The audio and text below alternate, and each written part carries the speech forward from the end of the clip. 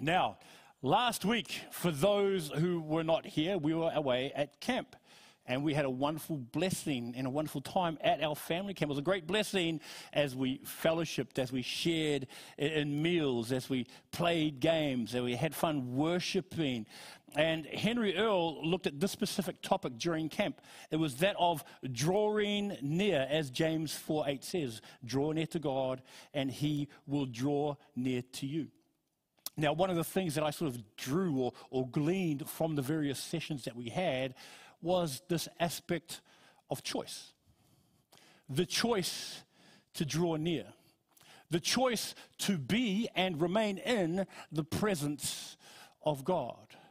The choice to spend time in His Word and to respond to the initiative that God has taken in each of our lives. That choice, as Jono, when he quoted Oswald Sanders, and he said how you're only ever as close to God as you choose to be. That was that whole aspect of choice. You see, when I read through the scriptures, I am confronted with this wonderful reality of how on numerous occasions God takes the initiative. God steps out. God reaches forth to us. You see this in Genesis chapter 3 when Adam and Eve sin. God shows up, and in Genesis chapter 3 verse 9, He calls out to Adam. He says, Adam, where are you? He knows where Adam is, but He's calling out because He knows that something's not right with the relationship He shares with His creation, with the person that He loves. He calls out to Eve when he's told that Eve had first eaten of the fruit, which he already knew. And he says, I think it's in verse 11, he says, what is this that you have done? He's reaching out, giving them the opportunity to respond to His initiative, to His step. And what I like is this, that even though in their separation because of their disobedience, in their separation because of their sin, God does what? God provides an atonement. God provides a covering. Why? So that relationship can still take place. So that intimacy can still happen. So that closeness can still occur. And you see this over and over again. You see how, for example, in Genesis 18, when God visits Abraham and He's about to pass judgment on Sodom, and He says this, God says this in verse 17 of chapter 18, He says, shall I hide from Abraham what I'm about to do? And He goes back and He tells Abraham, this is what's going to happen. That's amazing. When He speaks to Elijah in the whisper of 1 Kings 19, when He reveals His will to Zechariah about the birth of John the Baptist in Luke chapter 1, when He reveals His will to Mary in Luke chapter 2 about the birth of Jesus Christ, when He reveals Himself to Paul on the road to Emmaus, on the road to Damascus, in Acts chapter 9, whether it's the revelation of John when on the Isle of Patmos, God opens up the very heavens, pulls back the veil, which is what an apocalypse means. It means an unveiling. He pulls back the veil to reveal to John just what He's going to be doing. I see time and time and time again within the scriptures, this God who desires to have, is passionate to initiate, and is active in establishing a personal relationship with you, with us. And you know how I know this? You know how I know this reality? Because I look at what God gave to me in Jesus Christ. I look at the steps that He went to when He clothed Himself in human flesh, when He was born of a virgin and lived this sinless life, when He was nailed to a cross for yours and my sin, when He went all through that to establish a relationship with you. That through believing in Him, I not only have life, but then I have belonging. What does it say in John 3:16, which some of you quoted in sync for Ali, very poorly here as well? That God so loved the world that He gave His one and only Son, His only begotten Son, that whosoever believes in Him will not perish but have everlasting life. And not only have life, but have a relationship. What does John 1:12 say? To as many as believed Him, to them He gave the right to be called the sons of God. That is what he has given us. And in that relationship, in that friendship, we now have a knowledge of what God is doing. John 15:15. It's the God, Jesus says to his disciples, he says, I don't call you servants. In the Old King James, I don't call you slaves because a slave doesn't know what his master's doing. No, I have called you friends. I have called you friends. In Christ, we are now friends with God, and we are given this insight as to what he is doing. So when we look at the likes of, say, Romans 8:28, that we know that all things work together for good to those that love God. When we look at things like that, we know that the will of God in Christ concerning us is to rejoice evermore, is to pray without ceasing, is to in everything give thanks. We know all of these things. That's been made known to us because of God's relationship granted to us in Jesus. So, if you are born again by the Spirit of God, if you are now by faith believed and received Jesus Christ for the forgiveness of sins, for the redemption of your soul, for eternal life, you are now part of this, as 1 Peter 2:9 says, you are now part of this chosen generation. You are now part of this royal priesthood. You are now part of this people belonging to God, this holy nation, so that we might what? Show forth the praises of him who has brought us from darkness into light. That's what we have been given. So he made himself known, he demonstrated his love, and he granted us this opportunity now as his children to not only know him, but draw near to him as well. And that's what the camp was about. It was about drawing near. I didn't leave camp with this great spiritual high. You know how you leave camp and you're like, oh, wow, that's so awesome. No, I didn't leave with the spiritual high. I said to him, bro, how I'm feeling now is like how I was when I was at home. But what I do feel, it feels the wrong word, but what I do know is that I'm closer, that I'm drawing near to my God, who invites me to draw near to him, who wants me to be close to him, who says, come to me, all you who are labor and are heavy laden, and I will give you rest. He says, come.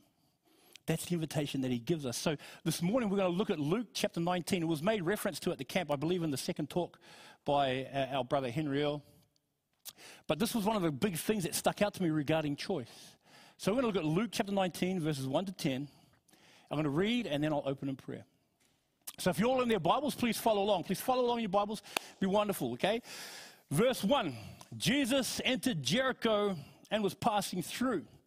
A man was there by the name of Zacchaeus. He was a chief tax collector and was wealthy. He wanted to see who Jesus was, but because he was short, he could not see over the crowd. So he ran ahead and climbed a sycamore fig tree to see him, since Jesus was coming that way. When Jesus reached the spot, he looked up and said to him, Zacchaeus, come down immediately. I must stay at your house today. So he came down at once and welcomed him gladly. All the people saw this and began to mutter, he has gone to be the guest of a sinner. But Zacchaeus stood up and said to the Lord, look, Lord, here and now I give half of my possessions to the poor, and if I have cheated anybody out of anything, I will pay back 4 times the amount. Jesus said to him, today salvation has come to this house, because this man too is a son of Abraham. For the Son of Man came to seek and to save the lost. Let's pray. Father, we thank you. Thank you for your Son, in whom we have life, in whom we have redemption, in whom we have acceptance. Thank you that in your Son we have been forgiven of our sin by the sacrifice he made on the cross. And I pray that if we, as your children, come before you now, pray that you'll stir in our hearts a desire, a thirst, a hunger for more of you above all else, that can only be quenched and can only be satisfied as we spend time in your presence, as we allow you to speak to us. Father, please minister to our hearts now. Please reveal yourself in all your glory. Please change us. In Jesus' name, amen. So, there are 3 things I want to look at today regarding this passage, and I think it's reflective of many of our hearts as well, as individuals, as families, and even as a church. And that is the whole thing of about wanting to see Jesus. Wanting to see Jesus. And so these three things is what Zacchaeus wanted, what Zacchaeus did, and what Zacchaeus received. First thing, what he wanted. Look at verse 3. Look at verse 3. It says this: he wanted to see who Jesus was. That's his desire. He wanted to see. He, no doubt, had heard about Jesus.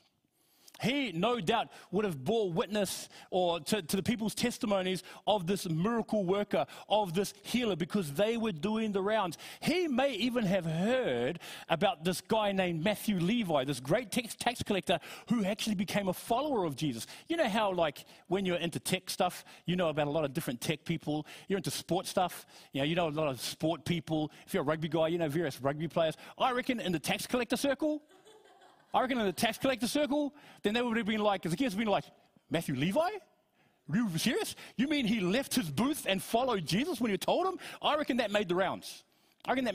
So he heard about Matthew Levi as well, about he left his job and then went to follow this carpenter from Nazareth. What's interesting is this.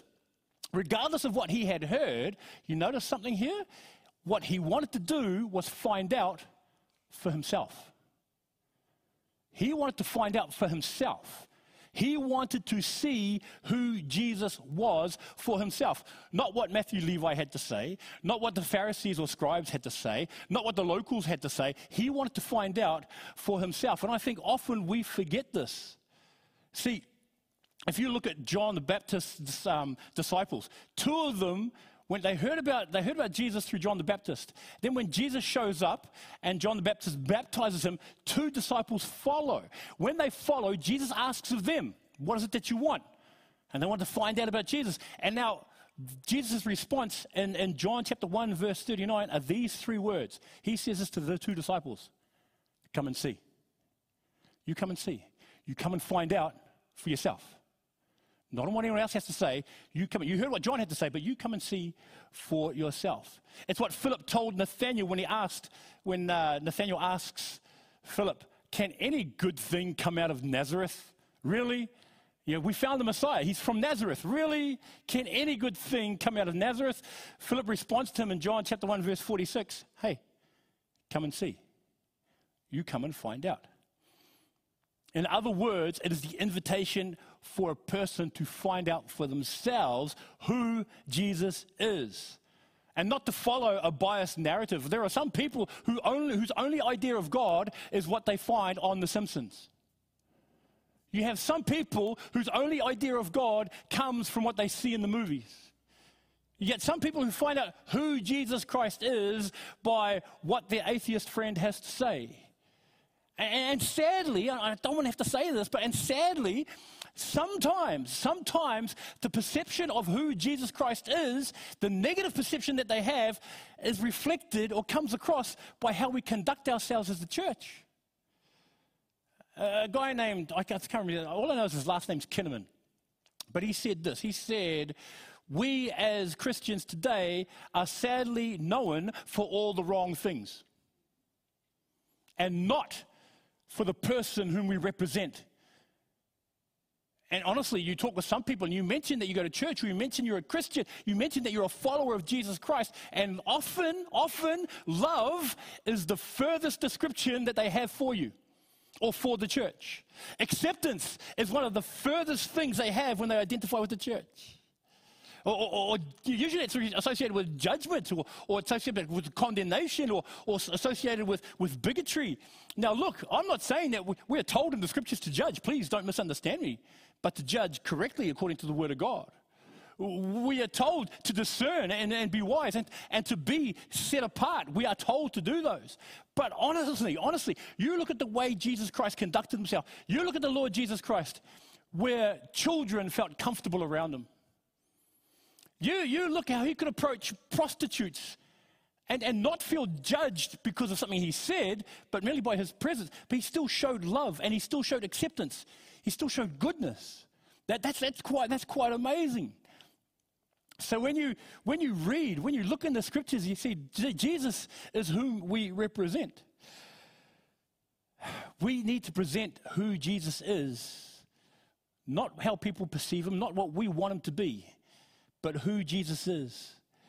When you read in Matthew 16, verses 13 to 20, Jesus asks them, who do men say that I am? And they give a whole bunch of answers. Well, some people say this, some people say that. But we might listen to that. We might say, oh, well, the media promotes this, our teachers portray that, or even what, Pastor Joe has to say about this, that, and the other. Depending on what the source is, will often determine how a person's perception is. But it is not that question I think we should take note of. It is the second question that Jesus asks. He says, but you, who do you say that I am? And you see, that's the million-dollar question, isn't it? For some of us, we've been raised in a Christian home our whole lives and have been exposed to church. And we've just become apathetic. We've just become comfortable in that. Others of us have come to faith from a non-Christian home. And we've experienced some transformation to a different degree. Some of us have been Christians for decades. Some of us have not. But whatever the reason, whether it's disappointment or discouragement, whether it's busyness or selfishness, whether it's misunderstandings or misconceptions, for some other reason, our view of Jesus can be skewed, twisted, or changed. And if you're in that position, if that's how you're feeling at the moment, and like many Christians are, where they're just like, I've always liked that word, just like meh. It's like, meh. It's just that. If you're in that, the question now is posed, what is it that you want? Who do you want in your Christian life? How deep do you want your relationship to go? Do you want to see Jesus for who he really is? If you do, that's great. We'll look a little bit more into that. But if you don't, I was talking with a brother just recently, and he was sharing with me how he's just feeling that meh. He's like, he's been going to church for a while, and I was just fellowshipping with him. It was a great time sharing with him. He goes, I'm just not with it. I'm just not with it. This is not where I'm at the moment. So the question I asked him was this. I said to him, bro, do you want it back? If you've lost that relationship, if you've lost that intimacy, if you've lost that closeness, if you've become apathetic, if you've become comfortable, if you've become complacent in your relationship with Jesus, if that's gone, do you want it back? And he goes, that's the question, isn't it? And I says, yeah. And if that's you now, what I can tell you is this. For those of you who get a chance, look online at the Camp Talk. Talk number 1 is Henry Earl's testimony. He shares his testimony. And he went through some pretty crazy things. But one thing I talked about him afterwards, and I said to him, bro, when you were going through all your stuff, when you were walking away, when you were doing this, that, and the other, like, how was it? And he goes, the thing that really stuck to me, because I had this awareness of God from such a young age, the thing that stuck out to me is that I'm still his son. I'm still his son. When the prodigal goes away and lives up his inheritance, he's still loved by his father. When he comes to this realization of where he's at and what's going on, he's still loved by his father. When God opens his eyes and he says, I've sinned against heaven, if I go home and I'll be a servant, he's still loved by his father. When he's walking back from the distance, what happens? His father sees him, runs to him with open arms and says, my son who was lost is now found. Kill the fatted calf. Let's have a party. Let's celebrate.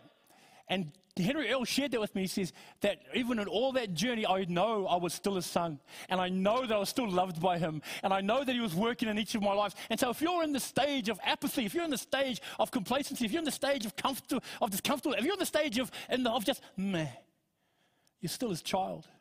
And you're still loved by him. And he's still calling out to you. He's still reaching out to you to say, come on back. Your father's here with open arms. To quote our sister Eva Saw, draw near.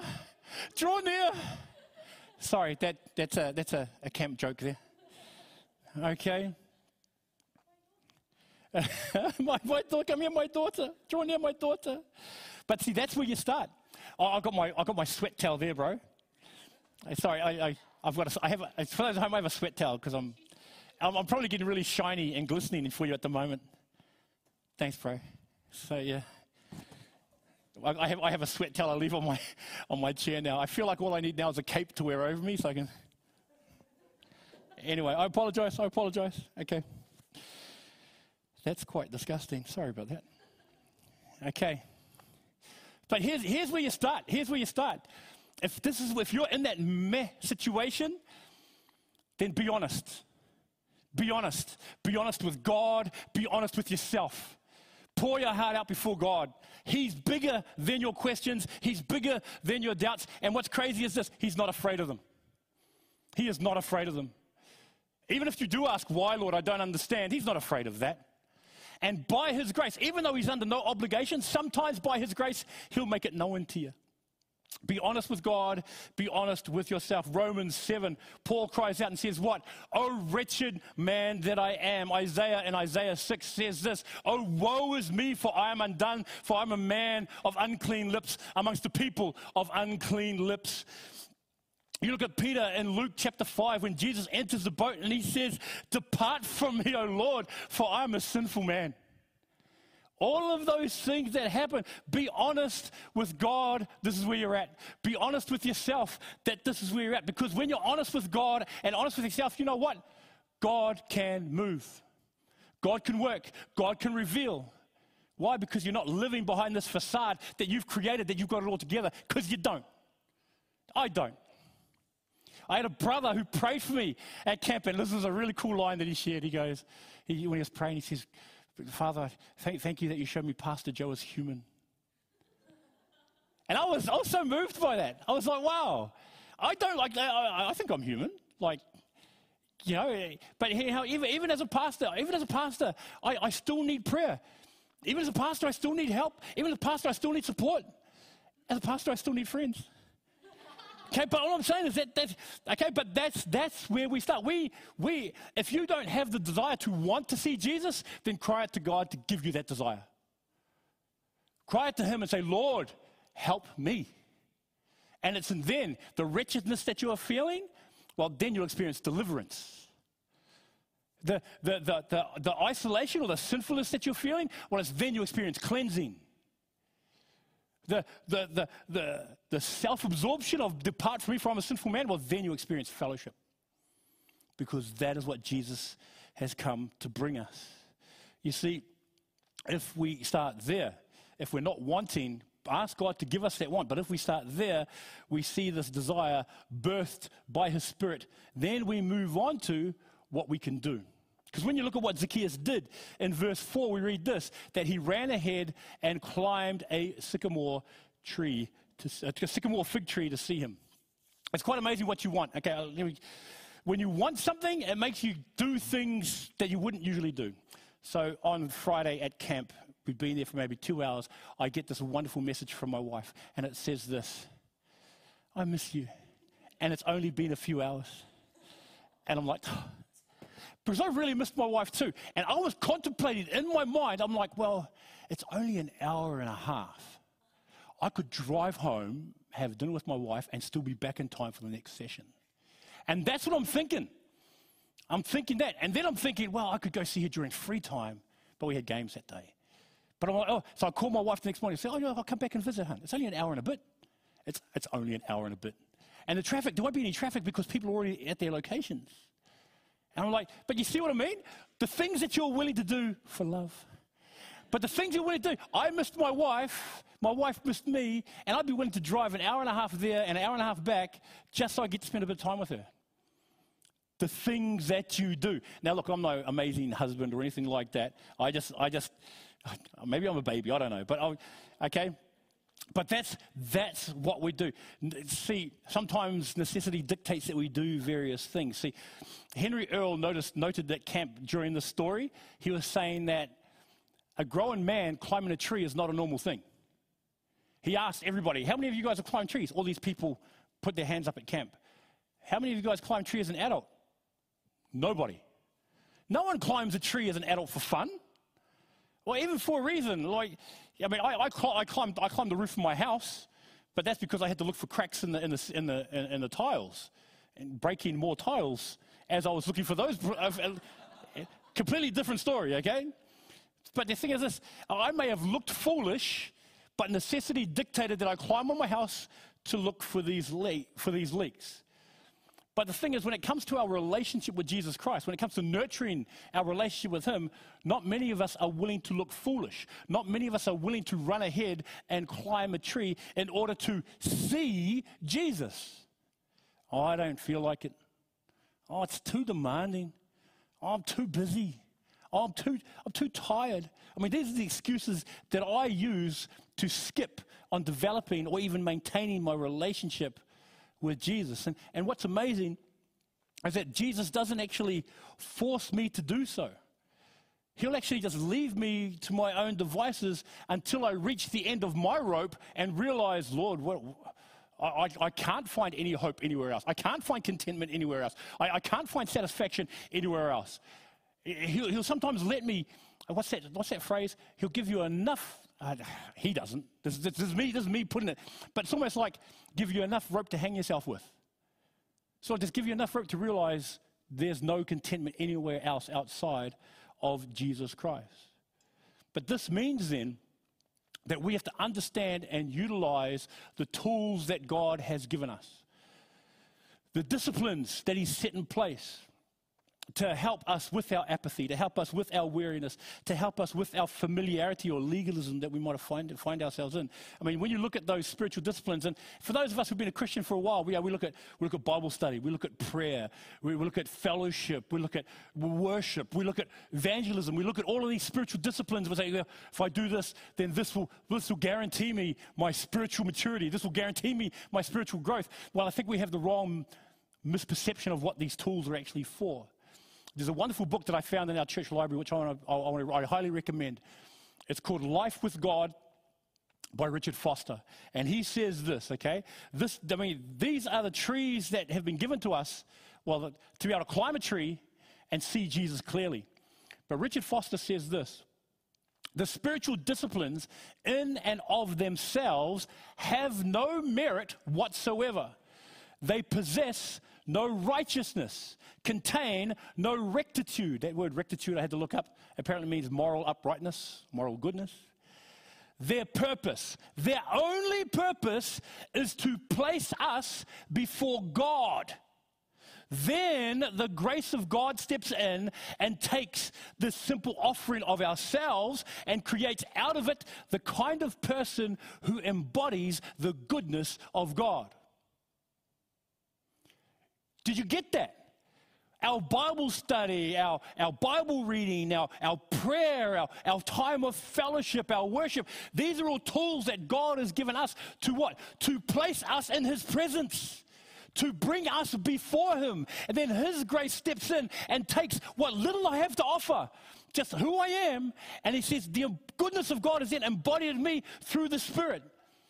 That's how it is. Our camp was a great camp, and it was a great time of camp. You know what that was? That was to bring us before God and to encounter Him in each other. You know what this time of fellowship is right now? This is a wonderful blessing that God has given us to place you and I before Him. Our time of fellowship is so that we might spend time together before God as a body of believers. When we go to our Bible studies midweek, you know what that's for? It's so that we can be brought before God and I can bring you before God in prayer. In that time of prayer, that's me being brought before God where I can pour my heart out to Him and allow Him to speak to me. That's what they are. This is the sycamore tree. This was the climbing of the tree that Zacchaeus did, and this is our climbing of a tree.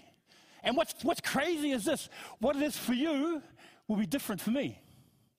Your sycamore tree, I don't know if you've seen sycamore trees, but it's not like a sausage thing. Not every sycamore tree looks the same. Not everybody climbs the same. But I tell you what, when you get up there, you'll see Jesus. And that's the purpose of it. And here's what's cool, is that it starts off small. It can start off small and then grow over time and be developed over time. There's a wonderful book, once again from our library, about discipline. And it started off something simple. It said this, you know what? Here's a wonderful discipline exercise. When you get home, pick up after yourself. That's it. Take your shoes off, put them away where they're supposed to go. When you get dressed, don't leave the clothes lying on the floor, put them in the laundry basket or hang them up. Close the cupboard after you take your glass out.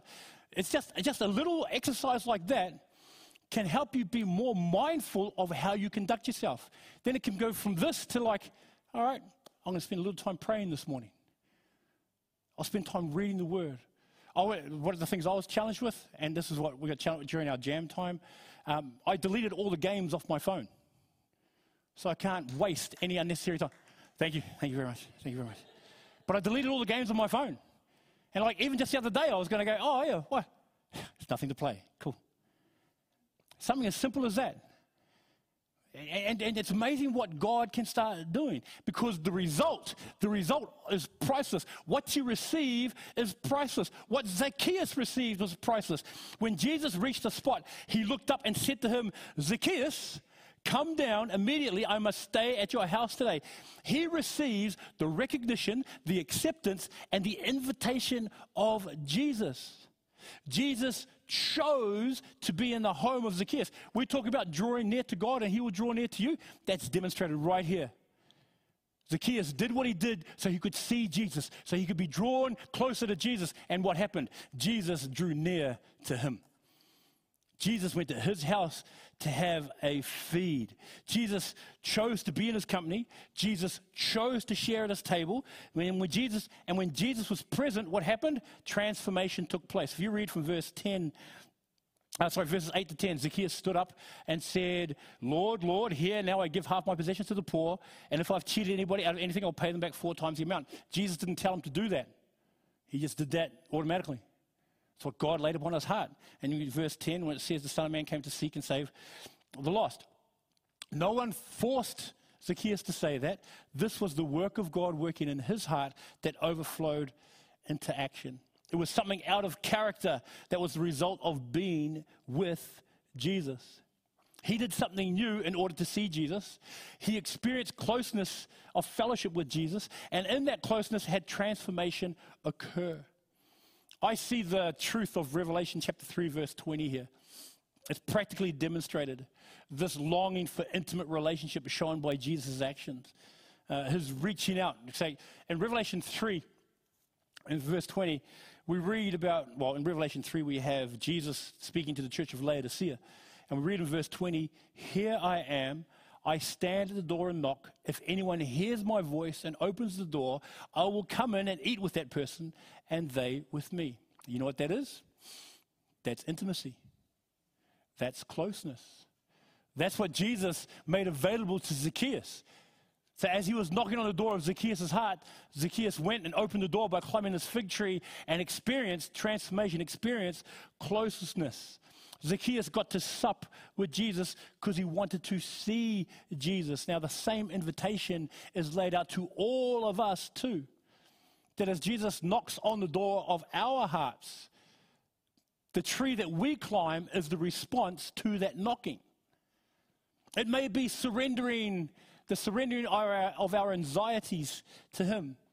It could be letting go of the hurts and the disappointments. It might be more discipline in our personal lives. It might be incorporating more intention with our spiritual friendships or with our friendships in general. It might be intention in our personal disciplines. What I do know is this, as I shared before, with each of us, it is different. With each of us, God will meet us uniquely where we are at. Just like he met Moses with the burning bush, just like he met Joshua as a sword-drawn soldier, just as he met Isaiah in Isaiah 6 in the temple as the cloud, he will meet us where each of us are at. So pray.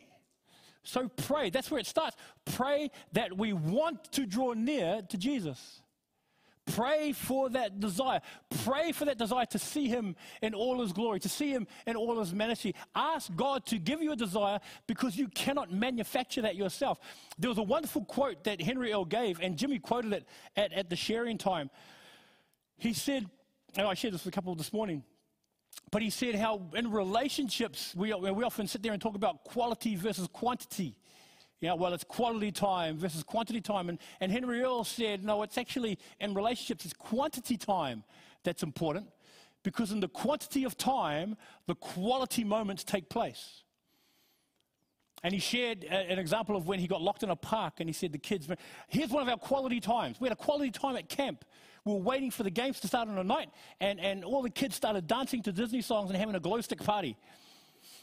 But that's a quality, and the quantity of time, and the fact that parents were present with their kids, and parents worked, adults and kids alike, and parents were willing to just have fun with the kids. It was in the quantity of that moment, the fact that the parents were with the children, that the quality of that relationship grew, where the kids could have fun and play, and then Pastor Joe come and switch on the light and said, all right, that's enough, and just stopped everything, because we were about to get on with the night. And then your little Ariella, but the party was just getting started. But I mean, just things like that. So it is with our relationship with God, that spending time in the Word, spending time in prayer, spending time in His presence, meditating upon the Scriptures, hearing what He has to say, and the quantity of those times is when the quality moments take place, where God will prompt your heart, where God will speak to you, just one verse here, that God will challenge you and convict you of something in your life. So pray, and then act. That when He convicts you about something, you've got to give up. I should get rid of this, okay. I've got to delete all the stuff off my phone. I will sanctify the use of my computer to never watch anything inappropriate on my computer ever again. I'll set that apart. I've done that years ago, where I said, my wife gave me a new computer. First thing I did was I sanctified it. And I prayed over it, and I said, Lord, this is your computer. I never want to watch anything inappropriate on this computer, because this is yours. God given a new phone. Lord, this is your phone. I don't want to watch anything. Now I don't want to play anything on this thing anymore. Just something like that. But act. What's your sycamore tree that you're going to climb? What are the things that you're going to lay aside? Because you want to see Jesus. Because here's what happens. You then receive. You receive that closeness. You receive that intimacy. You receive those quality moments with your Savior, who says, come to me. That's what He wants to give. That's what He makes available to us. And I pray that this would be the stirring of God's heart for our hearts. Because I know this for a fact, that when I read the Scriptures and I look at the example of what God has done, He wants to have an intimate relationship with you too. He wants to have that closeness. He's done everything He can to make that evident in each of your lives. And I pray that each of us will respond. So, with that, I'd like to bow our heads. We'll close in prayer and then spend time fellowshipping with each other while the kids destroy upstairs. Let's pray. Father, we thank You so much for the example of Zacchaeus. We thank You so much for this past camp. We thank You so much for the way You are working, and that You are active in everybody's hearts and minds and very beings at Grace Christian Church. I ask, Lord, that You will speak to us even now, that regardless of where we're at, that You will always just stir within each of our hearts a desire, a want to see You, a longing to be close to You, and then the courage to climb that tree, that we would lay aside the sin that so easily besets us, that we will lay aside those things that we hold on to in our own hearts, that we will release them all to You so we can see You clearly. And that when we see You clearly, that we will sup with You. That as You knock on the door of our hearts, we will respond, open the door, and we will experience true, genuine fellowship and intimacy of closeness that transforms our lives.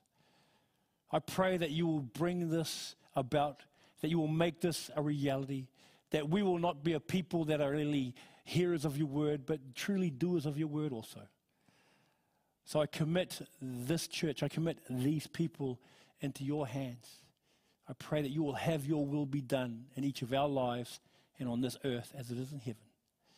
Now unto You who is able to do exceeding abundantly above all that we ask or imagine, according to the power that works within us. Unto You, Father, be glory in the church, both now and forever, even to the end of the age. In Jesus' name we pray. Amen.